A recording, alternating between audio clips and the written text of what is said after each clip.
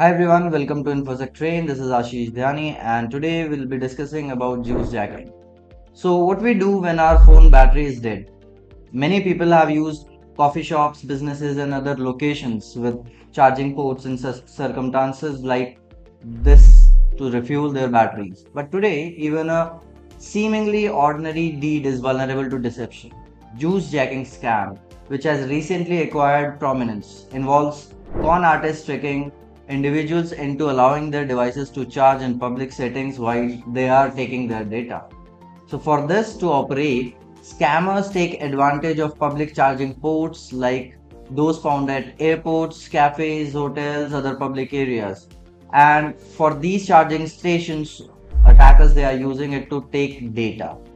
FBI recently they sent a tweet in May to 2023 warning people against utilizing the free charging stations at shopping malls, airports, cafes, hotels.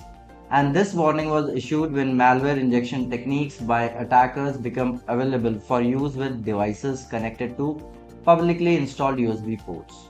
So how does juice jacking works?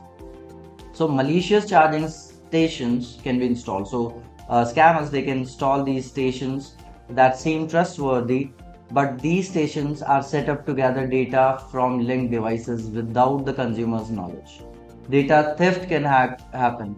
So when a user plugs in their smartphone into malicious charging port without being aware of it, malicious software or hardware can begin collecting private information from the linked devices. The passwords, identifying information about the financial information, and other details may be included.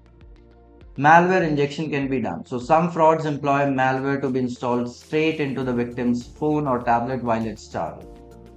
So, what safety measures or precautions we can take? So, the first one is bring your own charger. Second one, portable power banks. Third one, disable auto connect. And next, we can use USB data blockers. Then we can use secure networks, update your phone software regularly, and avoid unlocking the device. So this was the juice jacking. Stay safe, stay secure, and thank you so much.